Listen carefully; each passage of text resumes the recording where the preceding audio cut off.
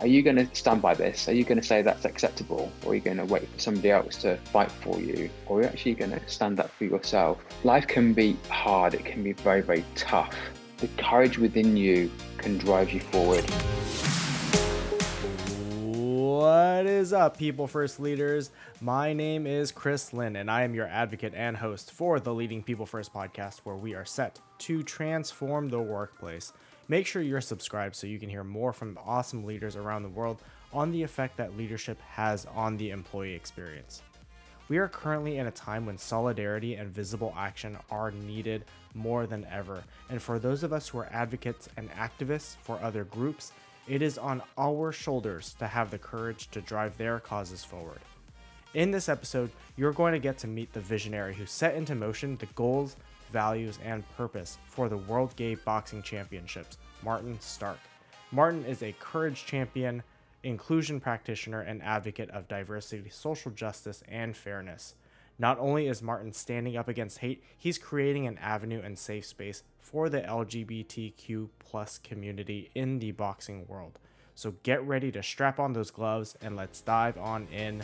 Ding, ding. Hey, Martin, thank you so much for taking the time, especially on a Saturday morning for you. It's Friday afternoon for me. Glad to have you on the podcast. Thanks for coming on. No, it's my absolute pleasure. I'm an early morning person, so I have a boxing lesson in a few hours. So you would usually be up early on a Saturday morning anyway, and it's a pleasure to speak with you. Perfect. Well, thank you again. And to start it off, now that you're at your weekend, I'm not quite there yet, but what has inspired you this last week?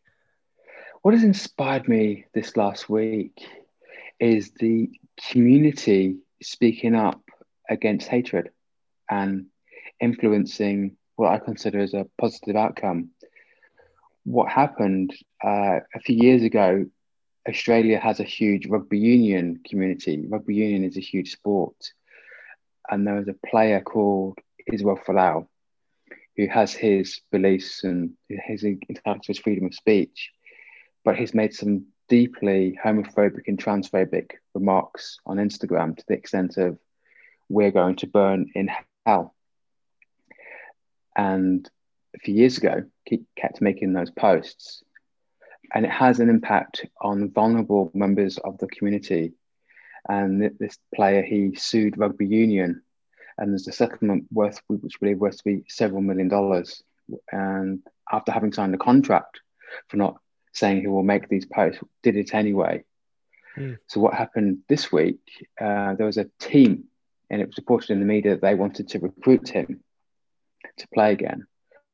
And you think there have been all of these statements that were against homophobia, yet there's a team wanting to sign him. Yeah. And there was absolute backlash from the community saying, well, how about LGBTQ plus people? Our conservative radio hosts were speaking up. I went on a radio station to say, look, I think this is fundamentally wrong. And what happened is the community spoke, and the club has now decided not to progress those conversations with him. Now, I believe he has the right to play rugby union or rugby league, but there also has to be a standard of, wait a minute, how about the harm this person has caused?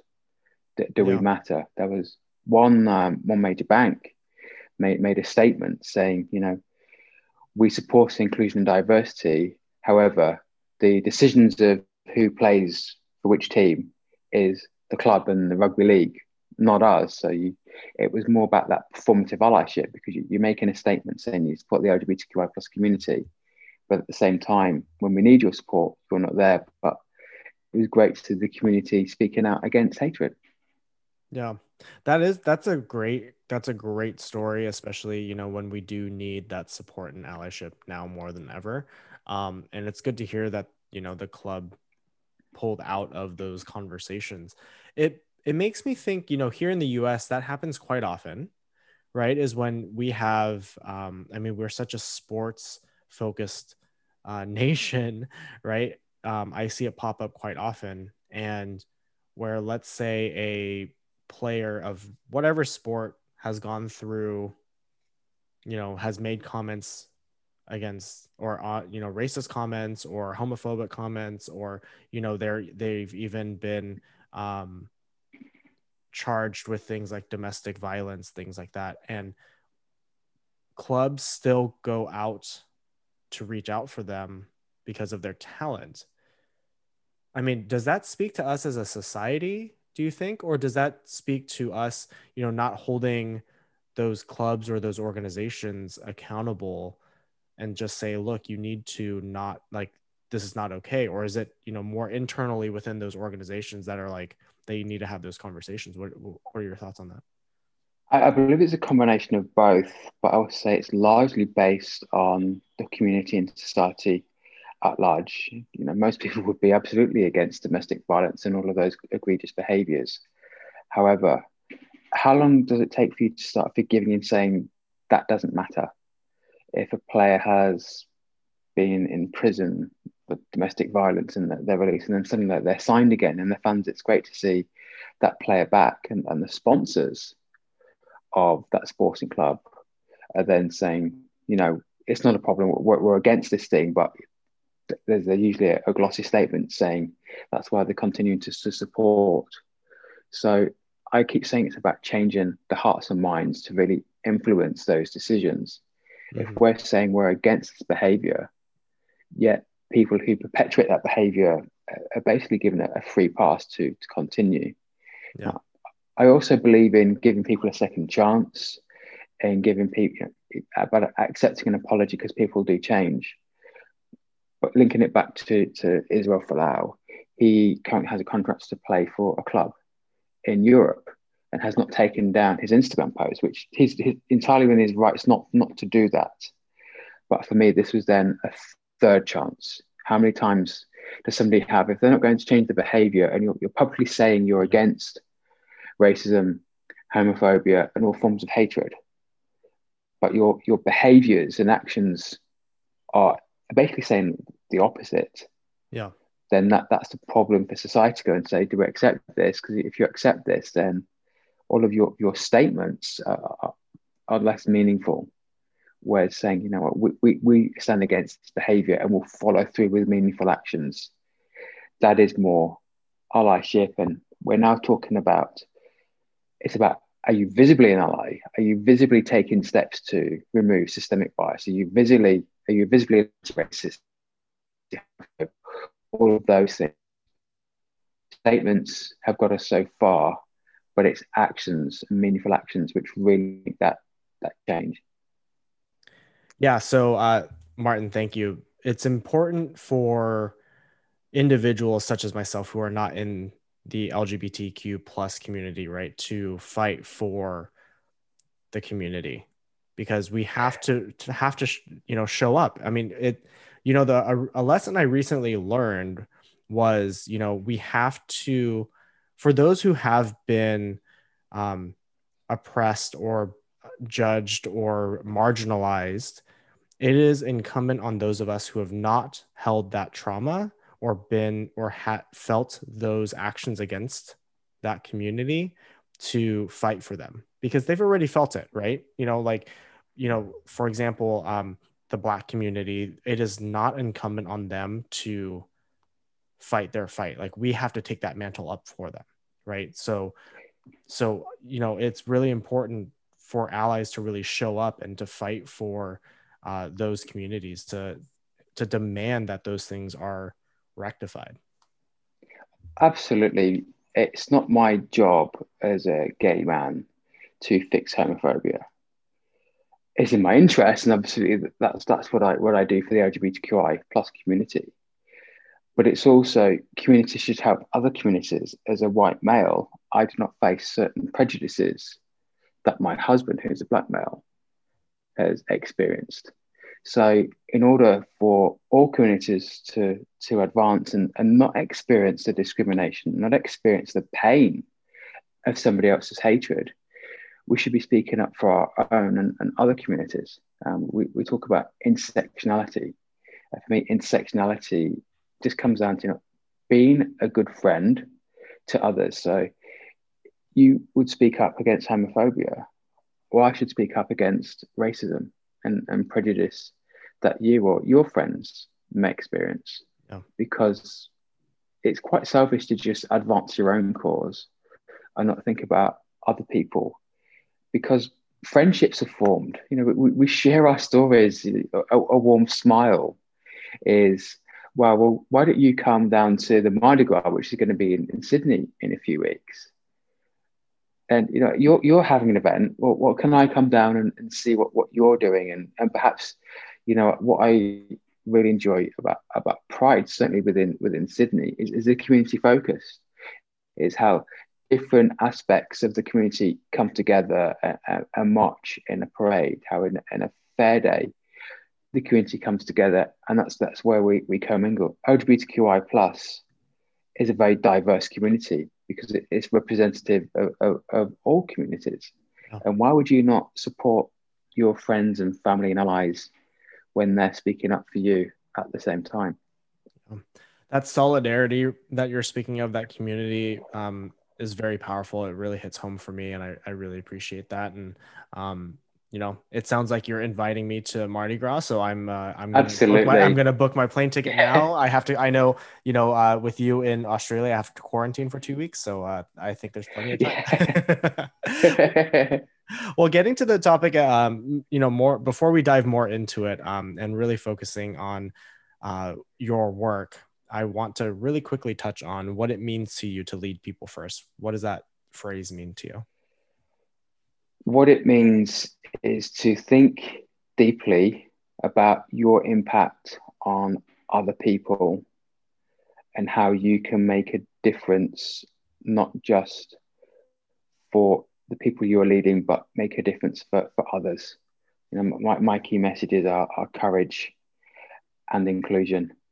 And the leader should always be looking after his, her, or the needs of their team first and foremost, and inspiring other people to become leaders in whatever shape or form they want to become leaders. I believe we all lead in some aspects of our lives, or some case you will talk about how you did something, you achieved something, and that was you stepping up to be a leader.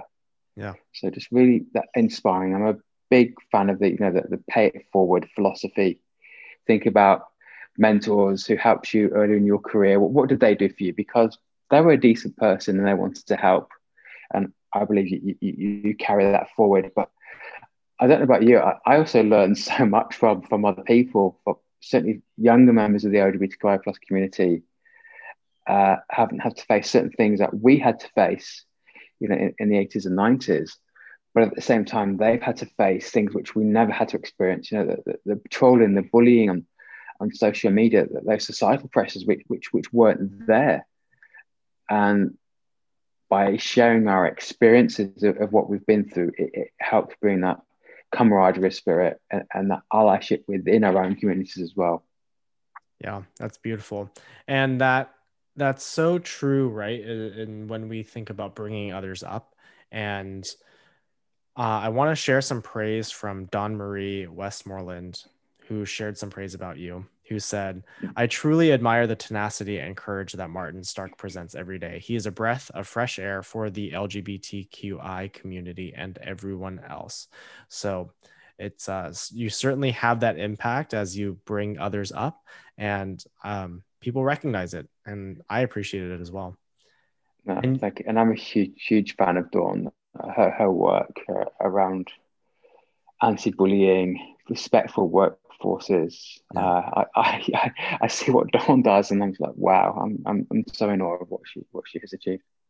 Yeah, we can definitely lift each other up because again, there are so many people out there there are so many people out there doing so many amazing things, and amplifying each other's voices is absolutely something we want to do, right? And you're certainly at a place in your life where you're really working to make an impact, right? And it started well, I won't say it started, but a major turning point for you was when you were diagnosed with Addison's disease, and that recovery journey and how you fell in love with boxing. So can you walk us through a little bit about how you got to where you are today? So it's a process I really call from coma to courage. 15 years ago, I had gallstones blocking my liver. a procedure to try and remove the blockage caused dye to seep into my pancreas, collapsed lungs, a severe acute pancreatitis, septic shock, 2 induced comas, a tracheotomy, undiagnosed Addison's disease. And Addison's disease is an autoimmune condition where your body does not produce two types of steroids and cortisol. Cortisol is your stress hormone. You think about psychological, emotional, and physical stress, and your body will produce more cortisol, which is the stress hormone. My body doesn't. So having that experience, 2 comas, a tracheotomy, which was my worst fear, living through my worst fear, having major surgery, and then being diagnosed. By the way, you also have a rare autoimmune condition. I had a choice at that point. I'd been through so much, and I remember going on a course in the late 90s, and it was about giving feedback in a performance review. And there was an acronym, SARA: shock, anger, resistance, acceptance. And it talked about the different processes people go through, and maybe it's around grief, but you're shocked, you become anger, you resist, and then you accept. And I learned acceptance was the easiest thing I could do. It was also the most effective thing I could, because then I could influence the outcome and help manage what would happen.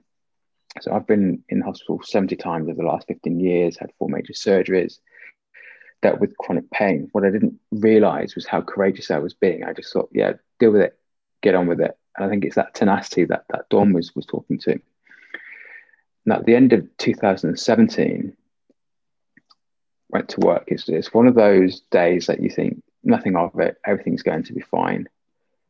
I'm at work and I start feeling there's something wrong here. So I take in a high dose of cortisone. Not feeling great. I come home and I collapse at home. This is bad. So with Addison's disease, we give ourselves an intramuscular injection of cortisone, so 100 milligrams of cortisone. That usually is sufficient to stabilize me to get to hospital, but it wasn't. So I call IIO, the equivalent of 911 in America, and the first responder comes. So this is before the ambulance comes, and this is a paramedic on a motorbike, comes, starts giving me intravenous fluids, which is vital for Addison's disease to help stabilize, because but my pulse is below 40, and I have a low pulse anyway. My blood pressure is very low. Ambulance comes, rush straight into hospital. Now, in Australia, we have in the emergency department something called resuscitation, which is like the ICU, where people have always been resuscitated, car crash victims go straight into resus, which is the most critical. And it was my first time of having an adrenal crisis and straight into the resuscitation area. And I'm not stabilizing. I mean, my pulse is still very, very low. And I'm like, what's happening here? I knew I was gravely ill, but I didn't realize how close I was to dying. And in my mind, I'm linking back to my times in induced comas. And it took 20 times my daily dose to actually start stabilizing. And after about another half an hour, I'm recovering. But it took more fluids, more cortisol and everything. And like, well, the next step is back on that ventilator, back in that induced coma. And I don't want to go there, but so that obviously had a level of PTSD. Your mind sometimes connects with previous memories. To get over that, I have a few self-defense classes, and that second class happens to be boxing. And for me, boxing was almost barbaric. I could never do it. I'd associate with boxing and me. But within an hour, I was hooked in the sport. Developed a natural aptitude for it, hitting bags and everything. And then my journey became boxing. And now, if you Google my name and World Gay Boxing Championships, you'll see everything that I'm trying to achieve. But I just want to end homophobia in sport and bring communities together. But that has sometimes a life-changing moment is also an opportunity to change your life in a different way. Mm-hmm. And other things have happened. And 2 years ago, I started cataloging my story on LinkedIn and sharing what I believe.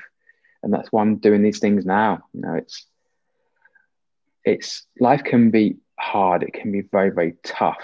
There's the courage within you can drive you forward. And I can't describe that anyway more than that gut feeling. You know, are you going to stand by this? Are you going to say that's acceptable? Or are you going to wait for somebody else to fight for you?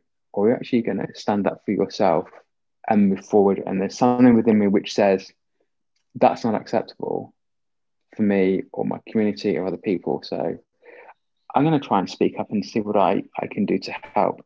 You go along that path, you connect with other people, you connect with people who want to help, who are really passionate about the community. You build your network and you change hearts and minds through your behaviors, through how you communicate, how you're visibly an ally for somebody else, or you're visibly working to help change the system of fairness. I think most people want to be fair. The system is a reflection of everybody in society.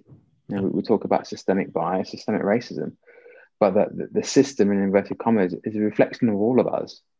Unfortunately, it's a reflection that some people are treated more fairly than others. In 2021, you know, I remember codes of conduct and anti-discrimination policies and all those, they've been around for decades. So the policies have been there. Maybe the policies weren't as effective as what they are today, but it's a reflection on many people. Certainly, you go look at the hierarchies within companies. It doesn't take you long to realize who has the positions of power and the class, the color, the sexuality. But there's some great people who are in positions of influence who are really driving the change, who are visible allies. So it's connecting hearts and minds, and influencing isn't always just saying this is wrong. It's like, this is wrong. This is how I can help you so you can help me.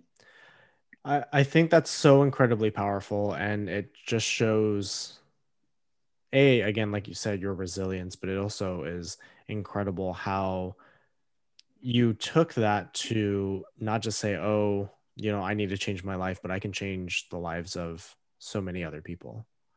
And that's something that, with World Gay Boxing Champions, the championship is going to absolutely do that. The thing that I have a question about, and I think addresses a number of different things, but, I think about, for example, here in the US, where we have the separation between, not that the separation doesn't exist anywhere else, but the separation between like professional men and professional women's sports, right? And the argument of, well, if women were so good, why don't they just play with the men? How, and I'll change that to what you're doing with gay boxing. Why can't, what do you say to those who say, well, why can't gay men or the LGBTQ community just box in regular boxing? So the stats are still there. The studies have shown that homophobia, transphobia, biphobia, interphobia, atheophobia is still at the levels where LGBTQI plus people don't have the same outcomes as heterosexual people. A study conducted by the EU in 2019, 5,500 participants, LGBTQ sporting participants. Within the 12-month preceding period, 16% had an incident of hatred while on the sporting field or in sporting environment. Mm-hmm. Of those 16%, 20% had been physically attacked. You think about the spectator sports, and Out on the Fields conducted a study, I think 2015, and I think they said like 75% of people, all people, had witnessed or observed homophobia, transphobia in the sporting arena. So I'm not saying it doesn't stop people from it, and absolutely, I'm so grateful for the trailblazing efforts of LGBTQI plus and allies to speak up. But we're not yet there where people can feel psychologically and physically safe. Yeah. They can just compete. We're still applauding, and I'm so appreciative of professional players who come out of the closet. It makes headline news. A retired rugby union player recently announced he was gay a few months ago. It makes national news. So why does it make national news when a player sounds like what he, she, or they are because we haven't yet made an environment where those things don't matter anymore. And I come to the mental health outcomes. Just one stat I know, just within gay and bisexual men who play team sports are 5 times more likely to attempt suicide than the heterosexual mates. I think a lot of people in extreme sort of state, they go along with the crowd. So if everybody on the team are making homophobic slurs and you join in because you want to feel part of the crowd, yet when those behaviours stop, the rates of homophobia in sport reduce significantly. There was a study done by a university in Victoria. I think 92% of straight players would welcome an LGBTQ person, but 52% or around 50% had actually heard or made themselves homophobic comments in the preceding few weeks. Yeah. So how do you, and other studies have shown that not many people would actually report an instance of racism in sport, homophobia in sport, even though you may have heard it and you may be against it.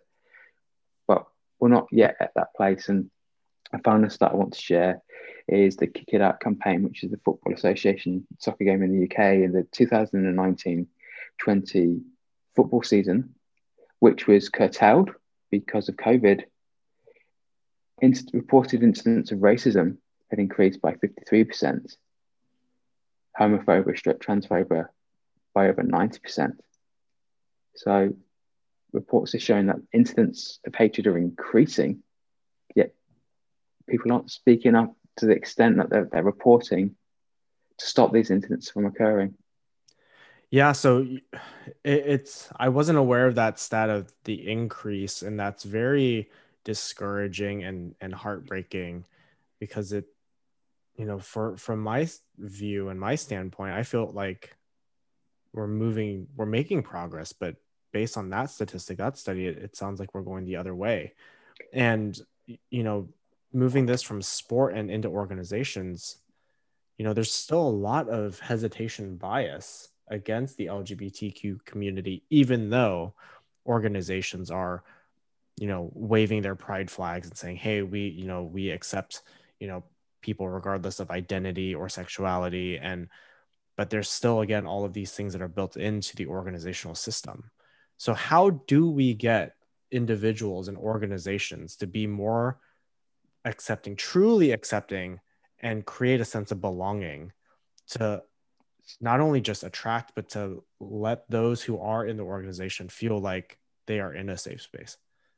So I share the stats, and stats don't always paint a picture of, I think some people are emboldened to be the homophobes and racists because of the lack of consequences. Mm-hmm. But we are a more accepting society in so many ways. You think about what companies are doing now for Pride Month, you think about diversity and inclusion, where it has come. But that doesn't mean if you receive a gold status or a platinum status or 100% in a score, that's absolutely fantastic. But in business, they talk about continuous improvement. Why do you not have continuous improvement for people with inclusion, diversity, equity, and belonging? So to answer your question, I think it's about making the statements not just a superficial statement, but be meaningful. So a CEO, a board, executive team, be visibly anti-racist, be visibly against homophobia, transphobia, and other forms of hatred. Have conversations in your team meetings, have conversations with colleagues, with customers. When your behavior is seen, Jill, Bob, Jane, whoever, they're constantly talking about this and they're demonstrating their allyship, that they're visibly making a difference, and make it part of objectives, make it part of an agenda in a team meeting. That then influences others. Companies should promote, we are an inclusive space, but the danger is performative allyship. What I mean by that is you're just saying, yes, we're inclusive, yes, we're an ally, but scratch beneath the surface, do you really mean that? Yeah. An example will be Target in the US. It's currently Black History Month. And I read on Target's own websites that there are a range of products to help celebrate and signify Black History Month. But only a third of those products are sourced from Black-owned businesses. So why during Black History Month, where you're selling products to reflect Black History Month, would 100% of those products not be sourced from Black-owned businesses? Yeah. When you're making a public statement that you want to increase what you procure from Black-owned businesses. And then it comes down to LGBTQ as well. So you have the rainbow flag in your marketing. So when it comes down to at the end of Pride Month, do you take the rainbow flag away? What do you do during other days of the month? Like you're back in Idahobic Day and Purple Day and all the rainbow flag and the trans flag and the binary flag, the bike, they're all there. What do you do in the days in between? Yeah. Now you may support the LGBTQI plus community in many ways. However, a classic example would be the Equality Act in America, which has not yet been passed, is down to a few individual senators and Congress people. If your organization says it should be passing the Equality Act, yet you're donating money to politicians who vote against the Equality Act, Yeah. that is, to me, is the classic example of, well, you don't mean it to the extent that you're not going to give money to somebody. And what are you doing for your LGBTQI plus employees? What would they say it's like to work in your organization? Not the ones who do this, during Pride Month. I'm proud to work for an organization where I can truly be myself. What are you making it about the organization, or are you making it about, I'm proud to work for an organization where I can be myself and they're actually taking meaningful action? Because we're stuck in this cycle of performative allyship. Because if somebody's experiencing racism, experiencing homophobia, experiencing discrimination, and the company is making all of these statements, is it safe to speak up? Will you be retaliated against? Yeah. Whereas if you're visibly making efforts every single day, every single week, it then becomes part of your behavior. And we're kind of, it's like talking the talk and walking the walk. In Google search, I don't believe in naming and shaming, but Google search, and you'll find a plethora of examples of where those statements haven't really been followed through. And I mentioned Target because it was in the news this week. Yeah. But it's not. Yeah. I mean, that's the thing that, really frustrated me specifically with, it was very apparent last year with the George Floyd protests, right? Is all these organizations suddenly saying, oh yeah, we care. And we are almost a year later. And if you look back, which of those organizations have made meaningful change? And the thing that I really resonate on, and we've talked about before, is don't wave and market yourself as an inclusive environment and say, hey, we accept and love people from the LGBTQ community, or we are an anti-racist organization. Put that on, your website for a month, like you said, and then take it down. That is a year. It's just like Black History Month right now, this month in the US.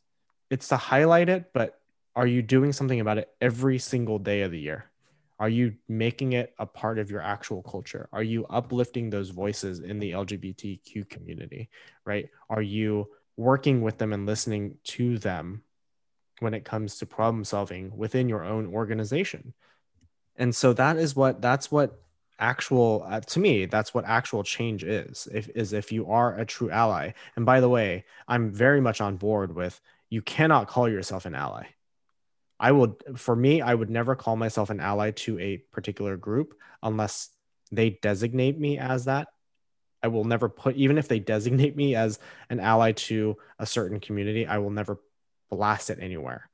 I'll say, I'm an activist, or I'm an advocate. I will fight for you. But that is some, if someone wants to say, hey, you're an ally to this group, then I'll say, great. But again, you have to do more than just get that stamp or that sticker on your, Instagram stories. It has to go so much further beyond just this social media post that we see a lot of people and organizations do.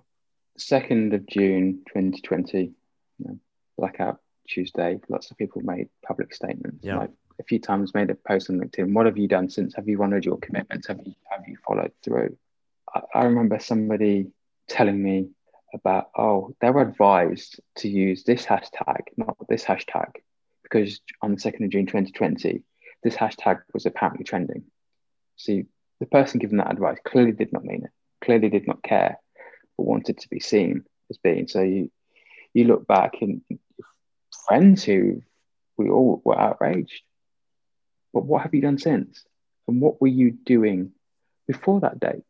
Is it there's going to be another incident and something occurs, and for 24 hours, the news cycle, you make a statement, but what do you do to follow through? And that is the key. Is what are you doing day in, day out? So it doesn't have to be this struggle. It isn't incumbent on yourself, me, a few other friends who are the ones beating the drum every single day, because people like us are actually beating that drum every single day. We're taking risks with our careers. We're taking risks with our future opportunities, because an employer may say, oh, wait a minute, Chris is speaking about this, Martin is speaking about this, Brenda is speaking about this, Josephine is speaking about this. Now, if I applied for a job in 2 years' time, they're going to look at your social media history and they're going, oh, that person's a troublemaker, that person's this. So we're risking a lot of our reputation by putting ourselves out there. And I'll say to other people in the LGBTQI plus community, join in, speak up. Not everybody feels confident to do that. But are you then leaving it to a few other people to drive that change that you get the benefit of? And I love the pay it forward philosophy. Think about the struggles that other people have gone through, how they fought for the rights that we enjoy today. Yeah. I remember watching a marketing video, but the phrase "every generation should live better than the last."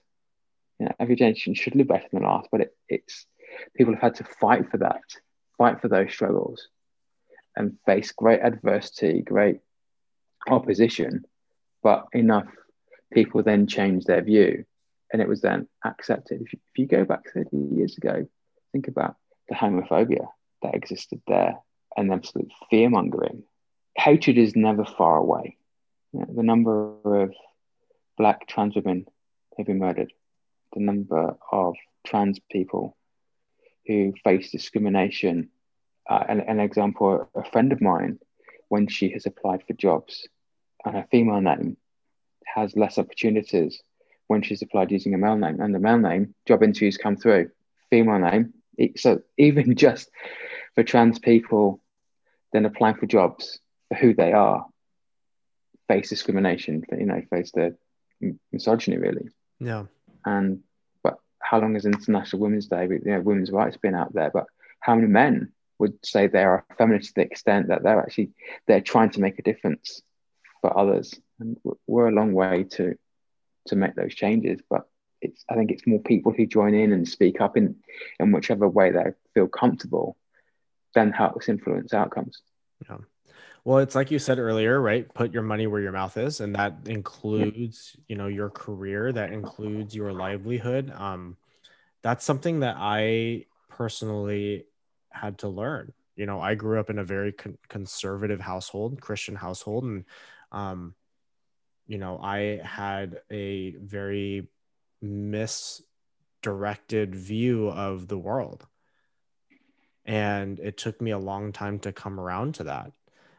When it comes now to being an advocate and a fighter for those who can't either fight or fighting alongside them for what's right, for, equality, it's not about me. I think that that's a common misconception is, it goes back to what happened last year with Black, everyone posting a little black square on their social media feeds. It's like, hey, look, I'm look at me. I'm standing in solidarity with you. But it's not, but that ended up hurting a lot of the communities who were protesting, right? Because what was happening was during those protests, the people actually in the protests were using social media to get the word out and say what's happening. But because everyone was using the same hashtag, right? It was a bunch of black squares instead of what was actually happening on the streets. Yeah. And so rather than rather than posting a black square, you should have said, what should have happened was, I'm standing in solidarity. You need to see what's happening here and amplify someone else's voice. It is not about you. It's about them. It's not about what your reputation is. It's about what you can do for them and their future and their rights and their livelihoods. So we have to do more. We have to think outside of ourselves to make that change. And I know that that's something you've written about too, right? Is this notion of outrage versus enrage, and Enrage, yeah. spelling with an I. So yeah, that's something that really resonated with me. It's, there's the cancel culture. You think about last year, how long did it take for people to be focused on, yes, I agree, there should be no racism, to then it's now about statues and monuments. And then suddenly people who are protesting are described in ways which are very egregious. And then suddenly there's a Black Lives Matter rally, COVID is increasing. Oh, we're going to link it to a Black Lives Matter rally associating with COVID. And suddenly, wait a minute, a few weeks ago, you were posting on the 2nd of June, 2020, but now you're outraged over a monument, over a statue. Yeah. And you're describing people's behavior in a way, but a few weeks ago, you were saying you're outraged by somebody being murdered, about the racism. But it doesn't take long for that to nuance into something else. And then another incident will occur and say that's wrong. We keep saying that's wrong. What have you done? Have you educated yourself? Or is the burden on the victims of racism and the victims of homophobia and the victims of hatred to do that? There are only so many times you can get, and I talk about enrage is inviting other people in that discussion. But enrage, if you're outraged by something, go and research it, go along to help, just be a good friend. I watched a TED talk recently, and it was about inclusion, and a person who'd been promoted and would go into meetings and their voice would not be listened to, and they were challenged by somebody, why aren't you doing all of this work? And this person's manager said, what's going on? And this person mentioned about what was happening. Well, in subsequent meetings, this person sat next to the manager, and the manager would always agree with what this person was saying. It didn't take long before other people started noticing what this person was saying, and was accepted because the manager spoke up and didn't just agree for the sake of agreeing, supported what this person was saying because they were adding value, they were making a difference. But other people in the room weren't giving them an opportunity to have a voice. And at the same time saying, you're not doing your work because you're not speaking out. Well, speaking is great, but listening is more effective. Yeah. It makes it just shows how active listening and empathy is such a critical part of leadership, right? Yeah. And it's something that actually I was going to save it to the end, but there's a good segue. Theon Allen had shared about you and said, Martin is an empathetic leader who cares about developing those around him.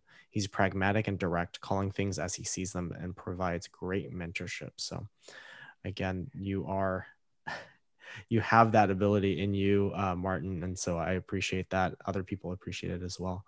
Thank you, Theon, too. Yeah. So as we start wrapping up, what is the impact that you want to have as you lead others? So this is where I struggle a little bit about impact, and I don't want it to be about me. And I think sometimes, look at me, this is what I'm doing.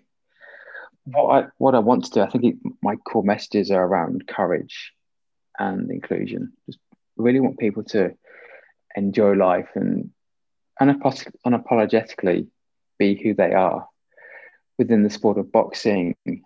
The love of the community by the Australian boxing community. So has been this. It's a heartwarming. People say, "Yeah, we want to help you." So I think my own impact is I want to help disrupt the homophobia, transphobia, biphobia in sport to the extent that we don't need to have events like the World Gay Boxing Championships, which is a straight, friendly, LGBTQI plus inclusive, that we've made enough impact that we don't need to talk about so many of the things that we're having today, and that other people aren't having to experience the pain of discrimination. That's the impact I would like to have. But it's not about me, it's about other people and the impact they can have on others. Yeah.